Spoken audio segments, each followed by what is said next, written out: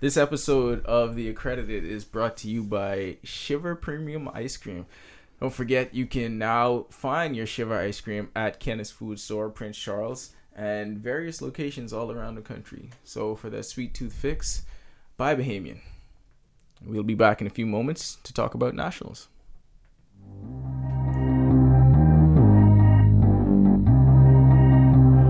Wavy Boy Productions.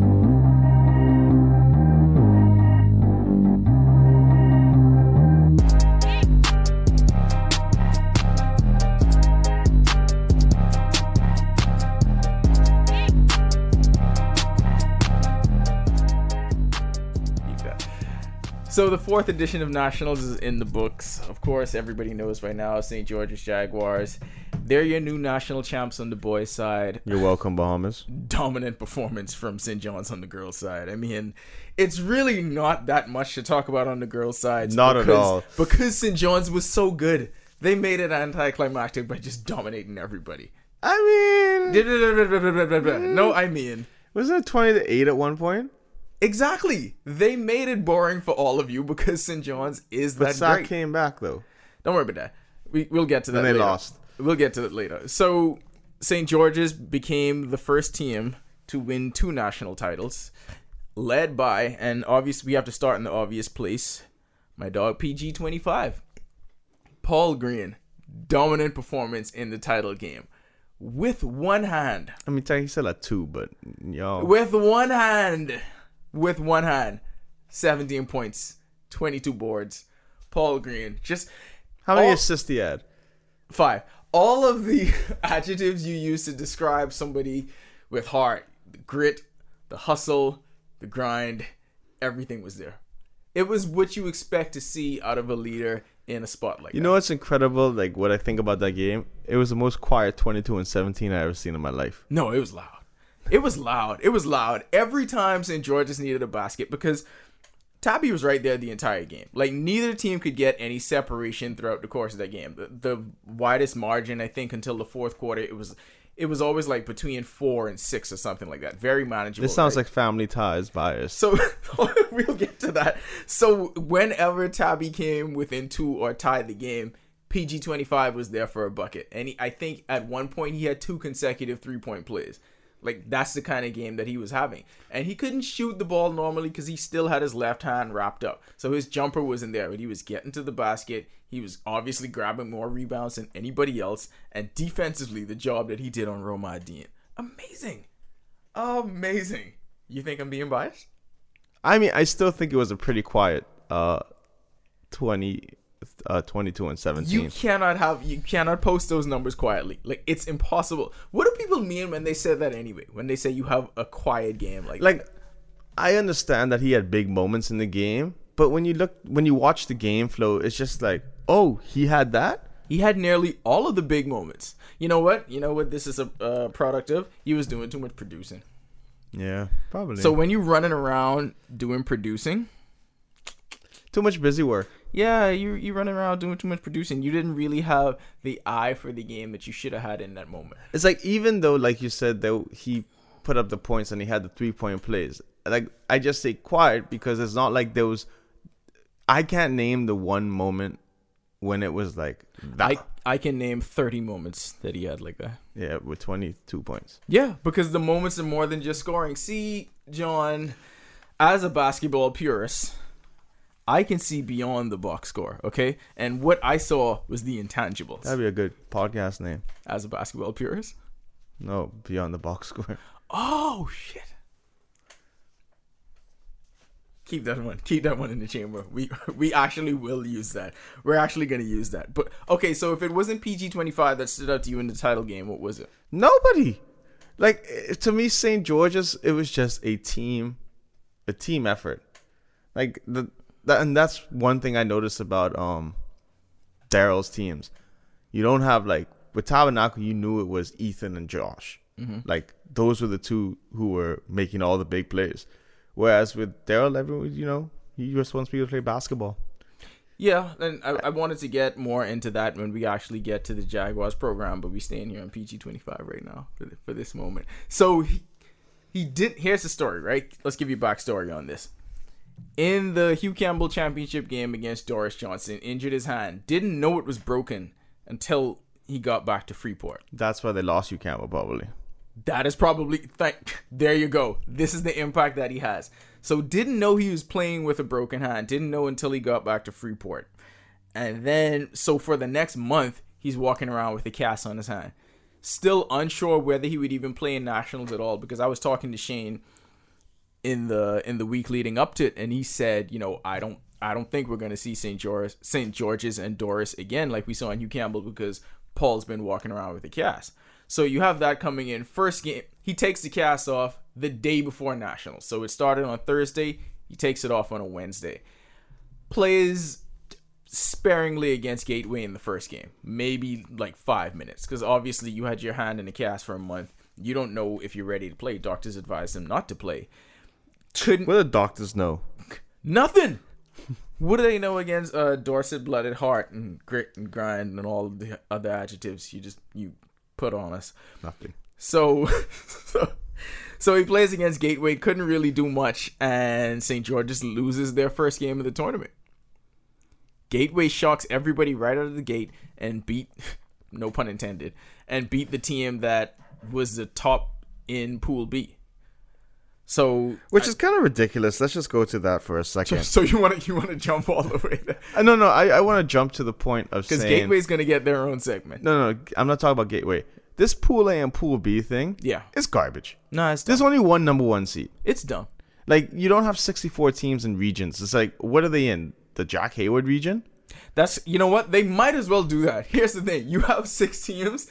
I mean, you have 12 teams, and if you want to do it that way, then that's fine. But you're right. We were complaining about that the entire weekend, and Gateway actually has a gripe that... Boy, a big one. You know what? If this was single elimination like we want a national tournament to be, then Gateway would have eliminated we was going to be at World. Won. Yeah, we was going to be at World Resort right now partying. Oh, we would have been at World Resort partying. Yeah. They would have probably invited us. I didn't even think about that. You too busy thinking about your cousin? Yeah, well, I mean, he was balling. Listen, it's not like I'm talking up somebody that had like 3 points and 2 boards. This is the MVP, okay? This is the most outstanding player in the entire tournament. So, let's just go most outstanding player of the game. Tournament. Game. Anyway, so that first game, struggle against Gateway, St. George's loses it. So right away, the shock of the tournament is this number 1 seed is in jeopardy of being eliminated. Game number 2, they got Temple Christian. TC comes out firing. I think takes like a 7-0. Boy, TC is so good at coming out hot. Listen, if the game was just played in the first quarter, TC might be the national champion. And then they supernova. It's like they end up just dying. It's I don't get it. Boy, you really need to learn how to charge your phones and laptops. Don't stress me. So they fall behind 9-0, and it looks like St. George's is falling apart. So at this point, you're thinking, this is over. What the hell is happening in this tournament? St. George's is going to lose. At that point, we didn't know Gateway was the juggernaut that it was. So you're thinking, hold on. They lose game 1 to Bimini, and then now they're going to lose to TC, who didn't even win the BAISS. Who would have won BAISS if they would have gotten past Queens College? If they had one good overtime. But anyway, so now they lose. Now they're gonna lose to TC, who didn't even make the BAISS final. And what happens? PG-25 comes into the game. In comes Paul Green, and that's it. Completely changed the complexion. What was his stats in that game and of the tournament? He finished with 19 points, 11 rebounds. So in the 2 most important games for St. George's. Well, anything after the Bimini game is important. This was the one, though, because they're already reeling. They were on the ropes. Imagine somebody being on the ropes. You're on the ropes. You're about to get knocked out. He comes in the game and completely changes everything. So you're trying to make a 30 for 30 out of this? I am trying to say this is why he's the most important player of the tournament, not just of the championship game. You see, John, somebody with Dorset blood knows when it's time to step up and when it's time to make plays in the most pivotal moments. Remember the AFC Championship game. Yeah, no, I remember that. Remember that. Mm-hmm. When the Patriots offense was struggling, and what did Philip Dorsett do? Made the play. But you got to remember, he made the play like a year and a half before when he locked arms with Tom Brady in the protest. It's what Dorsets do. It's just what happened in this moment. Even though he's green, but cool. Yeah, Dorset blooded. I did say Dorset blooded. Okay, it's what happens. And so he finishes at 19-11 against TC. St. George's goes on to win, but we still were wondering, would we see the team that was dominant throughout the year? Would we see the team that was dominant in Hugh Campbell? And I think he kind of turned things around for them, because after that, even in the games that they were struggling, the rest of the team stepped up, and you had what you described, this very balanced offense that carried them the rest of the way. It's just watching Sia's coach. It was pretty funny because he's like a super non-cursing Mario. Yeah. Like, yeah. That's all it is. It's just like he almost Bobby Knight the thing and threw a chair across the. I think his outbursts are funnier because he tries so hard to restrain it. You know what I mean? And that's why it was one when he was getting into it with the refs, and a lot of coaches got into it with the refs this tournament, and he literally had to sit down. Like, he just sat down and folded his arms, because it was at that point where he went, if I get up and I say something, I am going to lose my mind. I mean, inside sources say y'all might as well pay the refs. Just saying. Maybe you get better calls if they're paid. I mean, isn't anybody that's supposed to be working a national event supposed to be getting paid? I mean, I don't think there's no volunteers in this. People take time off from work and you fly them there. You may want to pay the people for doing a job. Yeah, I mean, and don't complain. You get what you pay for. That's just my take on it. I don't know. I could be wrong. I'm just a dude talking in a microphone on the internet. You ain't got to listen to me. But let's talk about the St. George's program then. Like we said, first team to win 2 national titles, one of only 2 teams to make the title game 3 times. And clearly at this point, Grand Bahama just dominates nationals. Yeah, I mean, it also helps that they play at home. That is a huge factor. And I don't making excuses isn't the best thing to do, but at the same time, sometimes it is. Yeah, not having to travel helps. Not having to travel when you don't know when you're going to be getting somewhere helps, because it's not like they have to be like, oh, when's my flight? Oh, it's the day of the game that we play? No, they're there from the jump. Mm-hmm. So, well, for years, that's what Grand Bahama had to go through when they traveled to Nassau for Hugh Campbell. Yeah. They've been playing on the road for like 3 decades. So now nationals come and you have a better tournament, in my opinion, and they get to host it at home. Now, the fact that it's in St. George's gym, now see, that's different, because I guess you had it when AF Adderley was a senior high school. So AF Adderley, they had it in their home gym. But now it's neutral once you get to the Final Four in Hugh Campbell. I would just like to see, I don't mind it being in Grand Bahama the whole time, because why not give them something? And I don't mean that in a negative way. It's just something where... Well, it's almost as if they earned it for sustained excellence in the sport. Yeah. Like they dominated Hugh Campbell for years. Just make the nationals, you have the Final Four where they play the first 4, and it's always in Dayton, Ohio. Yeah. They rotate things. But at the same time, you have these conferences who play the conference championships in Nashville every year, or Memphis. And I mean, you just put it there. Just, how about we just put the money into the St. George's gym and get new rims, get better lighting, make it into an arena that can hold an event like this without. But I was surprised with the history of the game in Grand Bahama that you don't have that kind of multi-purpose facility already that's on the level that can host something like that. I think that's the most glaring thing about all of this, because if anybody should have it, they should have something like that. Now, let me ask you this. Whether Nassau has a multi-purpose I mean, Nassau at least has Kendall, though. Do the Chinese not know Grand Bahama exists? Nassau at least has Kendall. No, does the Bahamian government know that Grand Bahama exists? No, they don't. I mean, that much is certain. No, they don't. No, I lie. Wasn't one of those dudes was there for the photo op to present the trophies? Peter Turnquist. Oh, somebody was there. I don't pay attention to politicians. And then Michael Pintard was there. All these politicians love to just talk. Yeah, I get it now. They actually don't care about what's going on. They're there for the photo ops. They could easily say, okay, because let's put it this way. St. George has that big stage. I know it's a school, but they have this big stage. And then they have some space going into the back office. They could remodel that whole arena and just be like, F it. Or you just build a new one. Yeah. How about y'all just build a new one so we could have, nice stuff? Listen, I just think if Grand Bahama's been dominant in basketball for a very long time. This isn't new. We grew up watching them dominate before Nassau went on a streak and started winning some. Now, a Nassau team has won the first nationals when CC Sweeting won it, but since then, we haven't even had a Nassau team in the final the last 3 years. It's been all Grand Bahama for 3 straight years. Like, clearly, they're heads and shoulders better than above us. everybody else. Like, that's what it is. Because clearly Hugh Campbell don't count. So don't start saying I win a Hugh Campbell. No one cares about Hugh Campbell. Yeah, I mean, it's great when that's the only big time tournament that you have, but now you have a national tournament. If I was a coach, I wouldn't even play Hugh Campbell. No, Hugh Campbell should be, now that they don't have the Family Island division in nationals, how about you make that for the smaller schools? Like, that's what Hugh Campbell should be. Yeah. Make that at one point, if you don't follow college basketball, at one point the NIT was the tournament. You know, when it didn't become the tournament anymore, when more funding and a bigger, better thing came along. So make Hugh Campbell like the NIT. Yeah, exactly. And then also you have, it's during midterm break or whatever. Then have nationals during midterm break, and you don't got to worry about kids skipping school and this and that. They should compete head to head. Yeah. They should just do that straight up just and one compete time. head to head. Which you could pick, nationals or Hugh Campbell. Well, no. You don't even have the decision. The top 12 teams go to nationals. Yeah. Then de facto, just by that, everybody else go to Hugh Campbell, because only 12 get to go to nationals. Yep. That's the way it is. Well, only 12 should get only to go. 12. You know what? Only 12 should. Next year they're gonna have 24. Jesus Christ. And it's gonna be the same amount of days, and they're gonna be playing on the outdoor courts. Oh, I hate these people who organize stuff.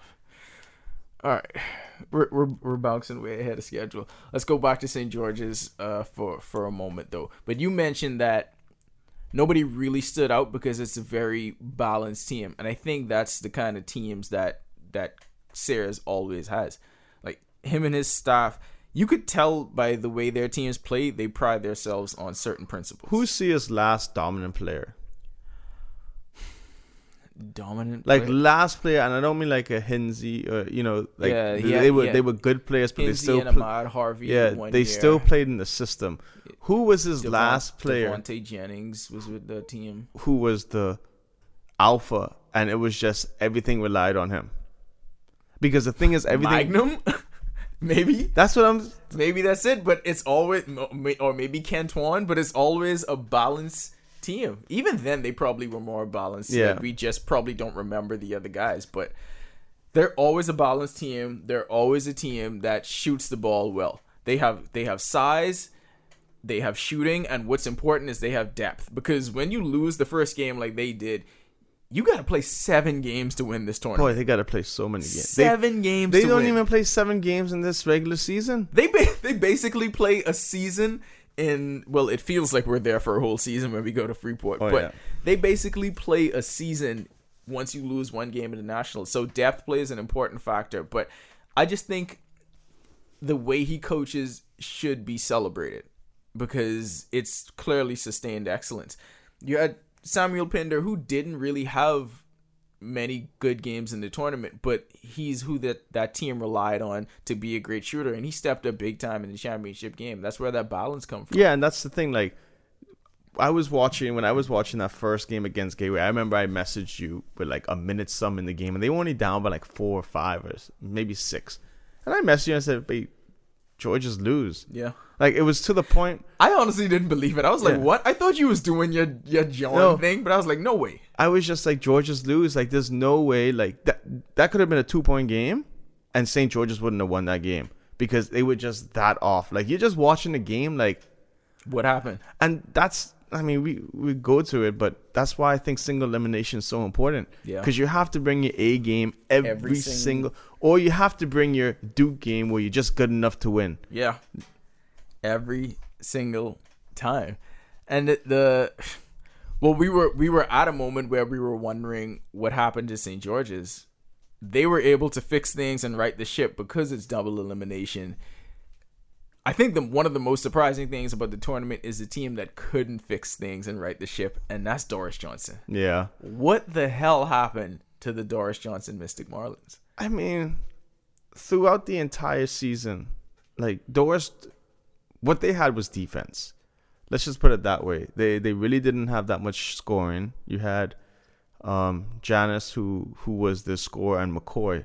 So you know, McCoy can't develop his own shot type thing. Yeah, he's a guy that scores on offensive rebounds and putbacks, on hustle plays, pretty much. That. Yeah, and the problem is if Giannis doesn't hit his shots, literally it seems like no one hits their shots. I don't know, is number 10 Burrows or something like Joshua that? Burrows. Like, he played a really disappointing tournament. Like, and I just have to be honest. I look at Doris and I never thought that they were like, wow, this is such a great team.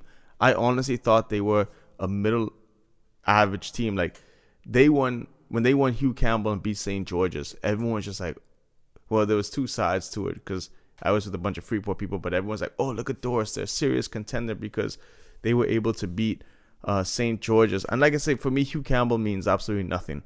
Like, I believe even with these players, it's the coaches who are holding on to this fake prestige or whatever. Prestige Hugh Campbell it's thing. A fundraiser for a junior high school. Let's call it what it is. And honestly, Hugh Campbell, I think, would be better if you put it at the beginning of the year, and it helps the teams who are getting ready for the season. You know what? If it is a fundraiser for a junior high school, then why don't they make that the big time junior tournament? Because they want to have money in their pockets. Oh. I mean, that's all it is. But yeah, to Doris. Let me just go back to the Darryl and Freeport, because I think Darryl's been to a ton of Hugh Campbell finals and has never won one. Yeah, he's never won. He's never won one, and he was just like, I remember Norris was like, boy, he can't go to Freeport because they're going to be on him. And to me, it's just like, but Hugh Campbell don't mean nothing. But he's won 2 national titles now. So what do you rather have? It's like, who really cares if he doesn't win Hugh I would Campbell? rather have the 2 national titles. Yeah, I'd rather have the national easily. titles too. But it's like, Doris just wasn't an impressive team. Like, Doris, they won a bunch of games in the regular season by razor thin margins. I don't think CC Sweden was that good this year. CC Sweden was able to hold, these teams were able to hold up with Doris. Yeah. Like, that's the thing. You're right about this. Their calling card was that defense. And when that defense was functioning the way I think Coach Bowles intended for it to, they looked like the most dominant team. But see, the defense only functioned with dribble penetration teams. Once teams start hitting jump shots, then all of a sudden your defense is no more and you need a new game plan. Well, I'll tell you, that's what nearly got them in the Hugh Campbell final, because St. George's started hitting those jumpers. And they opened up this margin. I think they were up by about like 8 or 9 or something like that. But then Doris Johnson, that defensive intensity kicked in. They started turning the ball over a lot, and the Jaguars kind of unraveled, and Doris was able to win at the end. That didn't happen in nationals whatsoever. And just to speak to your point of how much this team struggled offensively, Janice Shepard was the only player to average in double figures, and he averaged I think it's just like 10.5 points over those 5 games. What did McCoy have? McCoy had what, 6.5 or something that? He averaged 6.8 points in 7.5 points. And if you go Burrows averaged what, 3 points a game? 4.6. Yeah, it's like I don't even know what they averaged. Like, I didn't look at that. But it's better. It's better than that. Yeah, but you could see, like, because Burrows needs to be a 9-point a game. McCoy needs to be 15. Janice needs to be 15. That's the only way you win. It's like, what is the number 6 point guard? What do you average? 5 points a game or something like that? Around there. Like, I don't even look at these stats. I'm just watching the game, and it's like no one on that team is averaging anything. They had a whole lot of surprisingly low scores, and I know this year the quarters were 6 minutes. Also, I hate that. Yeah, that was dumb. But given that though, even though the games were shorter, I still expected more from that offense. They didn't score above 50 points for the tournament until that last game against Tabernacle, and that was a 12-point loss. Yeah. That was a game where it was decided pretty early on. But they lost to Tabernacle twice, so clearly Tabernacle does something that. Well, one thing I could say about Tabernacle, I could say that, like, I really feel that these Freeport coaches coach for the game. They're not some of these coaches here, I'm gonna play my game and that's the only way it's gonna be. No, they adjust for whatever. Because you could see even against Tabernacle and Sunland, Coach Clark came up to me after they beat Sunland, and he was like, "This is the what did they beat Sunland? Who they beat? Who did Tabernacle beat? Yeah, did they beat Sunland or to get to, at which point to get to the final? I'm trying to think. Anyways, there was one team Coach Clark was telling me, and he was like, "This is the only team that plays me the best because they know our game plan and they play to that. They say, no, someone else is going to beat us. It isn't going to be him. We're good. I think they played a box one. So and Josh. Yeah, so Josh was always like, Josh probably had what, 8-9 points that game, something like that. So it's like you have these coaches here who just don't adjust. And to me, that's the biggest deal. Like, Sears adjusted his whole damn team after they lost to Gateway in the first game. Yeah. And it's like, you watched Agape should have beaten CC Sweeting. Yeah. Like, let's just... They definitely should have. The things, like, Agape was up, and it was just mental mistakes. And I don't know what it is. It's maybe because they're just not used to playing. I was about to say, I saw that happen, and I thought it was... I looked at that and I said, that's just a lack of reps. Yeah. It's not that team is better than them, but that team has been in this moment more times, and so they were prepared for it. It was strictly just a lack of reps. And I think that's the disadvantage the Family Island teams have, because they don't play the same amount of games. They don't have the luxury of playing in these different tournaments and traveling as much. Even if, like, I mean, we could go on later for that with my great ideas for nationals. Yeah, you have many. But so the first game in round 1, Doris, they beat Jack Hayward pretty easily. Round 2, they had a familiar opponent, GHS, beat them pretty easily. And then the third game where they faced Tabernacle, they put up 31 points. That was ridiculous. And you know what? They put up 31, but they had like a 16-point first quarter. And whatever happened after that first quarter changed the course of that team for the rest of this tournament. Because I don't know if it was the second or the third, but they had a quarter where they scored 1. No field goals. They had a single point in that quarter, and their offense was just never the same after that. Yeah, I mean, like I said, I tell you, like, some people will be mad. I just didn't see them as a dominant team. Like, I spoke to Dominic before we left the Nationals, and he was like, Anatol will win. I said, Bridgewater? Yeah. Well, here's the thing. Here's the thing about Nato, right? He has the pride of a sack person. Yeah. So he thinks Anatol is going to win every single game. Yeah, and I was just like, nah, they ain't gonna win. I said, don't get me wrong, they have the athletes, but I said, I think St. George's wins, and I told him that, like, he won't vouch for it because he could just say, no, babe, he ain't never say that. But he admitted it. No, but I told him, I said, St. George's is gonna win, and he's like, why do you think that? I said, because St. George's has shooters. Like, to me, shooters is the most important thing in Bahamian basketball history of all time. Like, anyone could... You could just say basketball. Yeah, anyone could penetrate and drive. But when you have someone that... Talking to you, entire GSSA. Yeah, when you have people, not just one person. People. Yes. Because it's one thing to have just one shooter, but when you have several, like, to go back to St. George's again, when Pinder wasn't knocking down threes, Butters was doing it. They're 5. Their center was stepping out and hitting threes. So... I just felt that like I said, Doris to me just didn't impress. Just wasn't there offensively they just couldn't get it done, and that's what happened. So they defeated Jack Hayward for the second time to make it to the Final Four, but again ran into Tabernacle, and Tabernacle, clearly it was something about that team they just could not beat. They just couldn't. And when you look at it, Doris Johnson wasn't really... They weren't really a big team. Like, they played 3 guards, and you mentioned McCoy. McCoy is their leading rebounder, but he's more of an undersized, athletic guy. Yeah, but he doesn't have the size to dominate. McCoy is really a 2. Yeah, he's a 2-3 playing a 4-5 in the Bahamas. Then that's the reality of it. Like, he's super athletic. He has the potential. Well, I mean, now you got to say you going to Canada. Because that's the only place where I wanted to see him put the ball on the floor a bit more. Because I don't even know if he can do it. Maybe he can do it, but he just didn't have the opportunity to. He should have done it. Because someone his size, someone who... Thank you for that. Yeah, he looks like a basketball player. That's the thing. Like, he looks... No, I absolutely believe that this dude can play. Yeah, he looks like a 2 guard. So let him... And this is another thing with, and I'll say it, Bahamian coaches. Just because a person's 6'6" doesn't mean he's a center.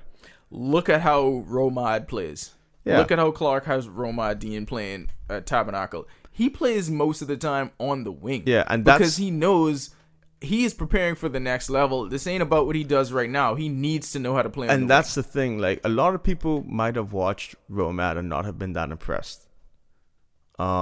But you got to understand. They also don't know how young he is. Though. Yeah, but you got to understand what Coach Clark is doing. Coach Clark has colleges calling him and saying this guy is a 2-3. Yes, absolutely. So you need to have him doing Coach this from Clark right is now. playing him at 2-3. So go through those struggles now. Exactly. It's not about how you So- look in Hugh Campbell on Exactly. Nationals. Go through those struggles now. Learn to play the position. And that's the thing. That's what it is to be a coach. A coach needs to realize sometimes It's bigger than this. it's bigger than just winning nationals. Like, granted, they had a good enough team to be able to get it, but at the same time, you have to think big picture. Like, all right, what's going to be the best for my players?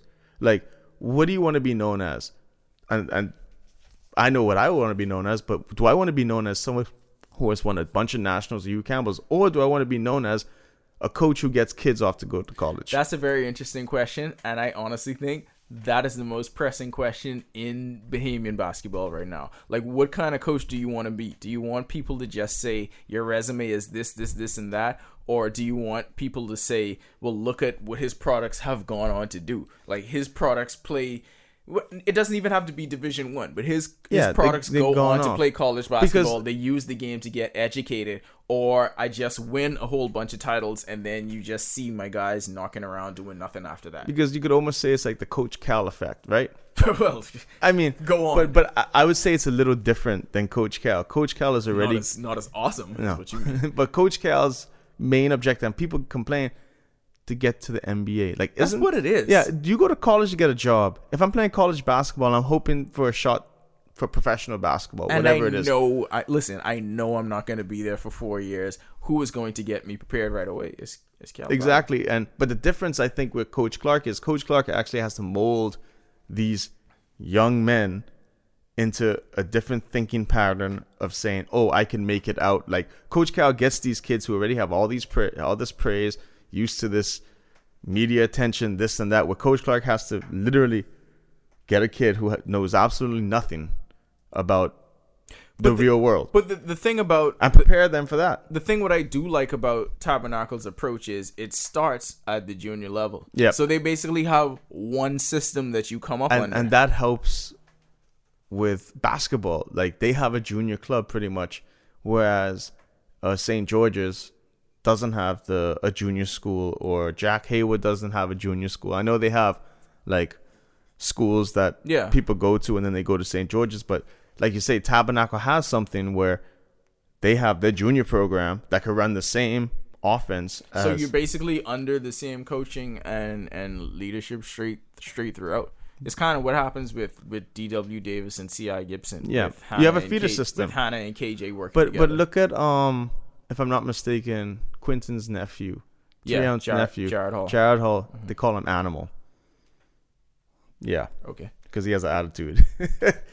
But you look at him, right, and he came up through that system, and all he wants to do, like we spoke to 3 ounce, He's gonna be good. All he wants to do is play ball. He doesn't work out. He plays video game. Apparently, he has like a 3.7 GPA or something like that. He's gonna be good. And I told 3 ounce, I was like, well, you have to send them off. He's like, not when you have a 3.7. It's like, no, you need to send them off because he needs to learn the work ethic of what they're doing away. Wait, what does he mean not when you have a 3.7? I guess he said you get to any college or something. But I'm thinking the basketball standpoint.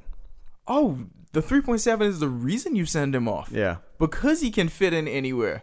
Because you're able to use you're able to use the game the best when you're good in the classroom. Because then you make yourself marketable to anybody. Yeah. You're not pigeonholed to one or two choices because you don't have the grades. If When he you could- have those grades, you open to the whole thing. But you could just see like the attitude that he plays with, like, and you could see his basketball pedigree. He stepped that family. He stepped up all the way in that semifinal game. Yeah. Like they put him in I think a he had like heated- 9 consecutive points. And he did it everywhere. He jump shot, 3-point Yeah. shot, drive to the lane type thing. and drew an offensive foul. It was one series where the shot clock was running down. Nobody else could get open. So he crossed over a guy, got into the lane, hit a floater, and the next triple quarter in defense drew an offensive foul. And he just had the whole gym rocking. He had the momentum on their side. And in that moment, I said, this kid is going to be amazing. Like, Yeah. he is going to be really See, good. that's your kid. 13. He's going to be good. Number 13 Anyway. from Tabby. So all right, so let's get to your favorite team of this tournament and the team that was almost the story. They got robbed. Gateway. They got robbed. They were almost the story of this tournament. Now, they didn't have a Family Island division this year. The Family Island division was cut, but we were saying for the last 2 years, Gateway is good enough to play. Yeah, Gateway shouldn't be in. They're good enough to Here play we go. in Division 1. First rule of Nationals. Bimini, Grand Bahama, Abaco, Nassau should never be in the Family Island division. Bam.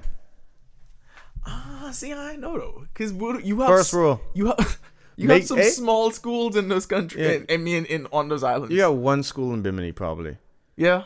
And then you probably got a couple in. But you know what the thing is? You make them know from the jump. Y'all always in the big boy division. Y'all have a spot here. Y'all get your basketball game up. But the thing about it is, in Gateway they have gotten their basketball game up. They travel well, and you could see that is a team that was not shocked by the lights at all. They had a system they intended to run. They did that. It's a team, like you said, you don't have one shooter, but you have a team committed to being able to score in a variety of ways because they had several guys that could really shoot the basketball. And I think that's what threw off a lot of these teams because it wasn't just coming from one spot. Yeah, you had probably the best player throughout the course of this tournament. Bradley Lightbourne. Hands down. Leading scorer in the tournament, led the tournament in defensive rebounds and steals. He was doing everything. Like Bradley Lightbourne is a top 5 player in the country And easily. it's not even like you could look at him and he has an attitude. Like he's a team player. Like, and that's the thing I can say about Bimini. Bimini, everyone knew their role. Yeah. Like it was one of those things where no one was a superstar. No one was bigger than anyone. You never saw, for example, 21 Savage take a shot and people complain about him shooting the ball. You know, like 21 Savage. Okay, I gotta let y'all know. So we know how ridiculous John is about UCF.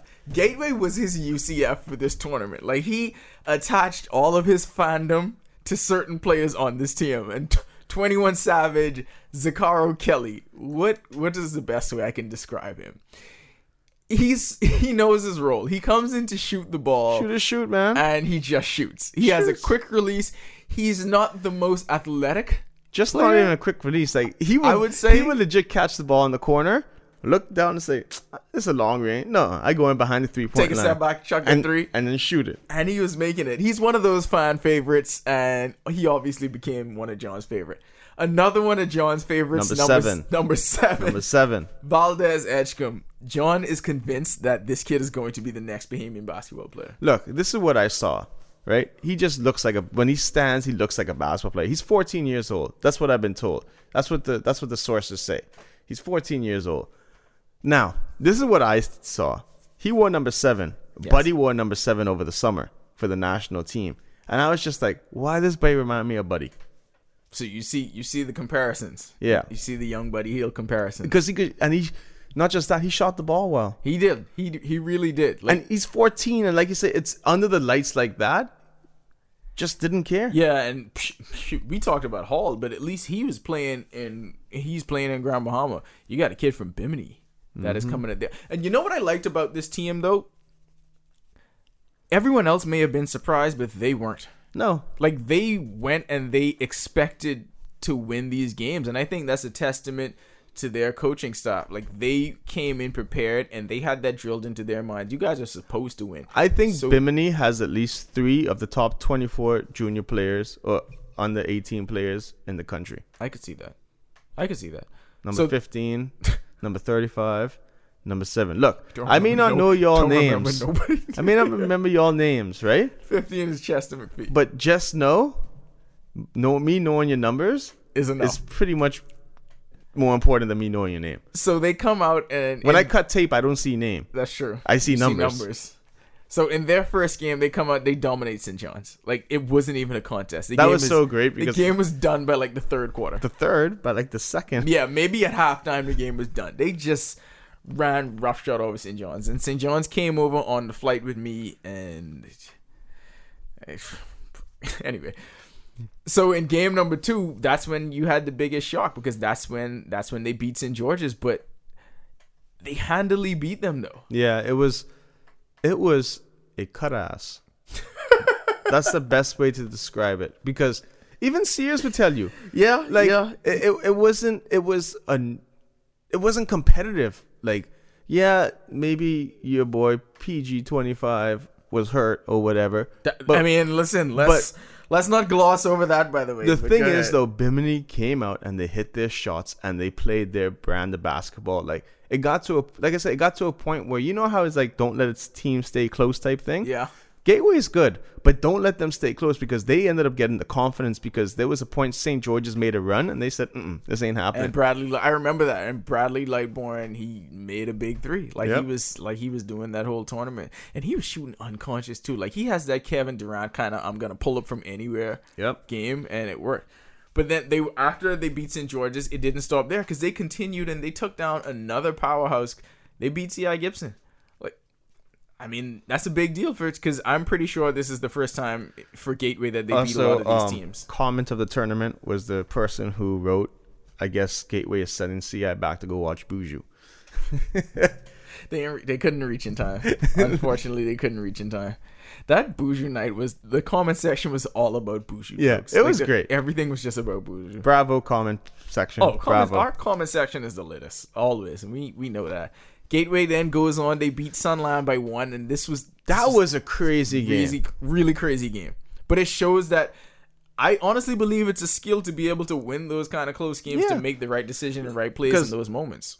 What was it? As I say, Sunland UCF'd it. They got to the free throw line. Missed a bunch. They had to get 2 to tie. They missed one. Then they got to free throw line again with like 0.1 second or something like that. Missed them both. Pressure is burst pipe, man. And then from out of nowhere, well, I guess not from out of nowhere, because at this time St. George's had been building up to return to form, and then you have the Final Four rematch, Gateway and St. George's. I imagine Gateway had to be coming in with some kind of confidence. We know we beat this team the first time we played them, but that second matchup, St. George's destroyed the problem them. with that is, and this is the problem I have with double elimination, it's like you work so hard to beat that team, and let's just put it this way, it's a name recognition type thing. It's like us against Duke in the in the tournament. If we could beat them that one time, but we play them 10 more times, we're losing blowouts. Like that's just basketball. Basketball is something where either you have a series or you have one game. So they had that one game where they played so well and they beat St. George's the first time, but the second time, like, I don't know what Coach Sayers did. I don't know what he said to them before that game, but it was like everybody nodded their head and said, this is the St. George's team that we expected. And I think it started with Pinder that game because he came out and he was shooting lights out from 3-point range. He shot 4 for 6. And that's the thing, they were hitting all their shots. But this is where I hate it for the double elimination format, where it's like now Gateway doesn't have a shot. Like that's it. If you're going to play double elimination, the only game I believe that isn't double elimination is championship. But if you're going throughout the whole tournament, then you say, "Oh, it's a pool." I feel that's unfair. Like if it's a double elimination, you give me my 2 games that I can lose. So here's the thing. If this was single elimination, would Gateway be your national champions by now? Because St. George's wouldn't have been there. They probably would have, because they would have look, they beat Sunland. And I believe if they beat that St. George's team, they could have beat anybody. Oh yeah, no, I believe that they would have beat Tabernacle. Yeah. Because the problem with St. George's is Tabernacle has one shooter. Like one real shooter, Josh. Well, Ethan as well. No, but I mean one real shooter. Yeah. Ethan could develop. He made more threes than anyone else in the tournament, though. He led the tournaments in 3-pointers. He hit 4 against Doris to eliminate them. See, I'm just saying. Most 3-point teams got more than one shooter. I was just gonna say, like, I took 2 great pictures of Tabernacle in the first quarter, and I turned that on and said they could lose this game. Because whenever you get a great Whenever I get a great picture, it's just like I just can't use it. Yeah. So I mean, we talked a lot about it, what we thought should change in the tournament, but I mean, you said you have a whole lot of ideas. You want it to be single elimination. Single elimination off the bat. Like, not only is single elimination, I feel more exciting because it then makes every game The stakes count. are the highest. But also, it makes it cheaper for the tournament. Like, you don't have to host it 5 days. That is so much better on the media covering it because, my God, you literally could fly in on that Wednesday, Thursday. You could have championship on Saturday or Sunday at that time. And you could have, you you could have your 18 teams. No, and that's another. I wanted that to be our second point, but I don't want At it to single be. elimination, you could have 18. If it's double elimination, you got to go to 12. I just want exclusivity around this. I get the exclusivity, but also if it's single elimination, I would just be like, trust me, I would love 12 teams, one game shot, and that's it. I feel like that is the best format to do it. I honestly feel like that's the best way to do it. March Madness makes $1 billion a year. And there's a reason, because there is no second chance. Exactly. There's no second chance. Everyone is playing with their stakes at their highest. Look, if you don't have a great game, then that's just what it is. It's a 1-game sample size. We would have had to say, I'm sorry, St. George's, you didn't have that great game in your first one. You got to be up out of here. You know what the crazy thing is? None of those teams would complain if they had to go home after losing the game in a one. Look, that's just the way it is. That's the exclusivity of the tournament. You just have to be prepared to play. Yep, and you have to be prepared to go home. You got to be prepared to go home. That's what else would we change? So double elimination, I'm not a fan of that. I feel that they need to have play-in games because I hate. First of all, I don't know who this committee is. Who is this committee? Exactly. For real. We're trying to figure out who this committee is, We right? don't know who the committee is. Now, why are we in on it? I was talking to sources inside the organization of Bahamas Basketball High I mean, School we should be on the Nationals. committee, right? Yeah, we should. And Who covers more games than we do? No one. Who watches more games than we do? God, no one. Why are we on the committee? Anyways, back to apparently there are rules, and it's like GSSA gets 4 teams.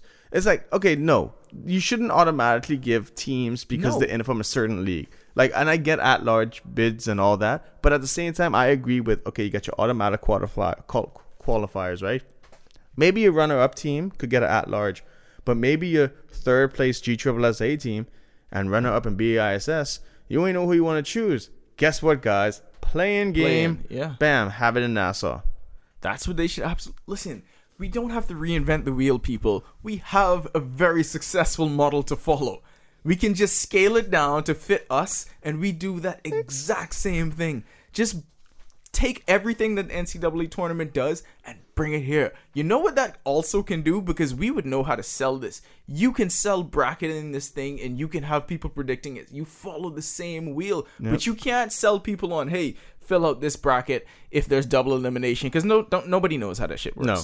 Like, I have to do this, and then there's it's all kind of Did you see the zigzagging. bracket? It looks friggin' ridiculous. You couldn't even read the damn thing. What is that movie where Russell Crowe, A Beautiful Mind? It looks like just him on the Scribbling chalkboard, on just the board. scribbling a whole bunch of crap. That's what a double elimination bracket looks like. Also- no, let's make it clean. Let's make it single elimination. Let's have the play-in games, and we can market this better. Exactly. 8-minute quarters. Don't glorify yourselves as a Hugh Campbell. Yeah, like, that's- and this is the thing I always tell that was people. trash. I'm like, okay, y'all Nationals or y'all Hugh Campbell? Because everyone's like, oh, we want to be different from Hugh Campbell, and why are you having 6-minute quarters? Like, to me, and I tell people all the time, those 2 minutes at the end of every quarter is important, because that's either when teams make runs or you get tired. And that shows who the real teams are. Those 6-minute, and that could have been something with the Gateway and St. George's. That thing. is true, because they did not have the depth. They didn't have the depth So, of these other teams. Like I said, it's just the way that basketball works is 8-minute quarters. If this is the Nationals, if this is the big show, I want to play at the big show time every single time. Like, it ain't no, oh, well, we're going to have a 6-minute and we're going to have 3-minute halftime. No, everything is standardized as the same throughout the entire tournament. And how about we start on time? Jesus Christ, that was gonna be my next point. Okay, let's talk to these organizing people, by the way. NBA games on the East Coast. NBA, the highest level of basketball in the world. 7:15. You know what time NBA games on the East Coast start? That's right, 7:15. So let's think of some of the great players that play on NBA East Coast. Joel Embiid, Dwayne Wade, Giannis. They all play at 7:15. These are the best players in the world. Best. Why the hell we starting games 9 o'clock? Why everyone think we in LA? These kids got school tomorrow. Or even if they don't. Why are you starting games at 9 o'clock? Also, here's another I have thing. deadlines. Yeah, here's the thing, and it's not just the deadlines. If y'all want a stupid opening ceremony every single game, do that a half hour before tip-off. What do we need opening Hold on, ceremonies do they for? sing the national anthem at 7:15 or do they sing that at 6:55? They sing in a 6:55 because tip-off is 7:15. And it's just like, get it through y'all heads that y'all ain't the important people in this goddamn tournament. Nobody's here to see you speak. Nobody has ever paid to go in a gym to watch an opening ceremony. No. Nobody has ever been interested in any of these speeches. And you know what, Bombers? If you start an event on time, people will learn to come to the event when the event is set to start. Let's do away with this dumb notion that we're waiting until people get in. No, the other way around. You start when you start, and then people will adjust accordingly. But this whole opening ceremony thing is so useless, and it's never for the kids. It's all for people that want to pat themselves Pomp and on the back. circumstance. Please cut that crap out. Like, we sang the national anthem twice on one day. It's not like y'all ain't say that message like 17 times before that. I like the national anthem. Our national anthem is lit. Timothy Gibson did a great job. We only got to sing it once. Yeah, you sing we ain't got to sing it for 2 different games. Yeah. It's the same as it was an hour ago. It's good. Here's the best thing you should do. You have that. We could pray once. Yeah, if you have that game on Monday, that girls' game should be at 4 p.m. Right? Yeah. So you can go 4 to 6. How about y'all start your crap at 7:30? Let them start their crap at 7. No, see, and trust have me. the game at 7:30. Let's make these baby steps right now. No, you force them. And at force their hand. 7:45, showtime.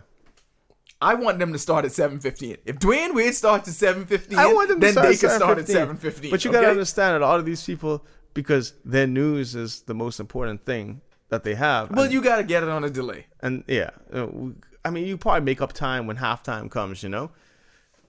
But yeah, no, let's get this on time thing going, and it's just one of those things. It's annoying, is what it is. Y'all don't live how we live when we go free, because literally you wake up, you go to the gym, you're there all day. Because to me, the workload gets less. This is very personal to us, by the way. It gets we gotta less cover all of this stuff as you go, but you gotta understand the first day is pretty much the most important day, and you need to get every game that you can, because that is the day when pretty much, I know that's why double elimination sucks. That's the day when every game is pretty much important, and you know how the tournament should be turning out for the rest of the weekend. Yeah. All right. And there's so much more, but I just ain't got time. But we need to make a list of the top. We literally have an infinite amount of time. We run our own podcast. God, we're trying to be like them and start 9 p.m. Like these people trying to go sleep, you know. Well, it's like these people only get a lunch break. They only get an hour if they listen to this. Before we get out of here, we got to go back to where we started. How dominant was St. John's? I just love how boring St. John's made it. Nobody from St. John's made the top 20 of this tournament. We're gonna make our own alternate team. Whoa! I'm talking about St. John's girls. I don't acknowledge. Yeah, no. I don't acknowledge the boy. What are you talking about? I only acknowledge the girls. Are you kidding me? The national champs. The national champions, the queens of basketball in this country, because that's what they should be known as. You know what? They are the queens. Bravo, BAISS. Look at the BAISS, the first all BAISS national final. How great is that? Look at us, BAISS out here shining.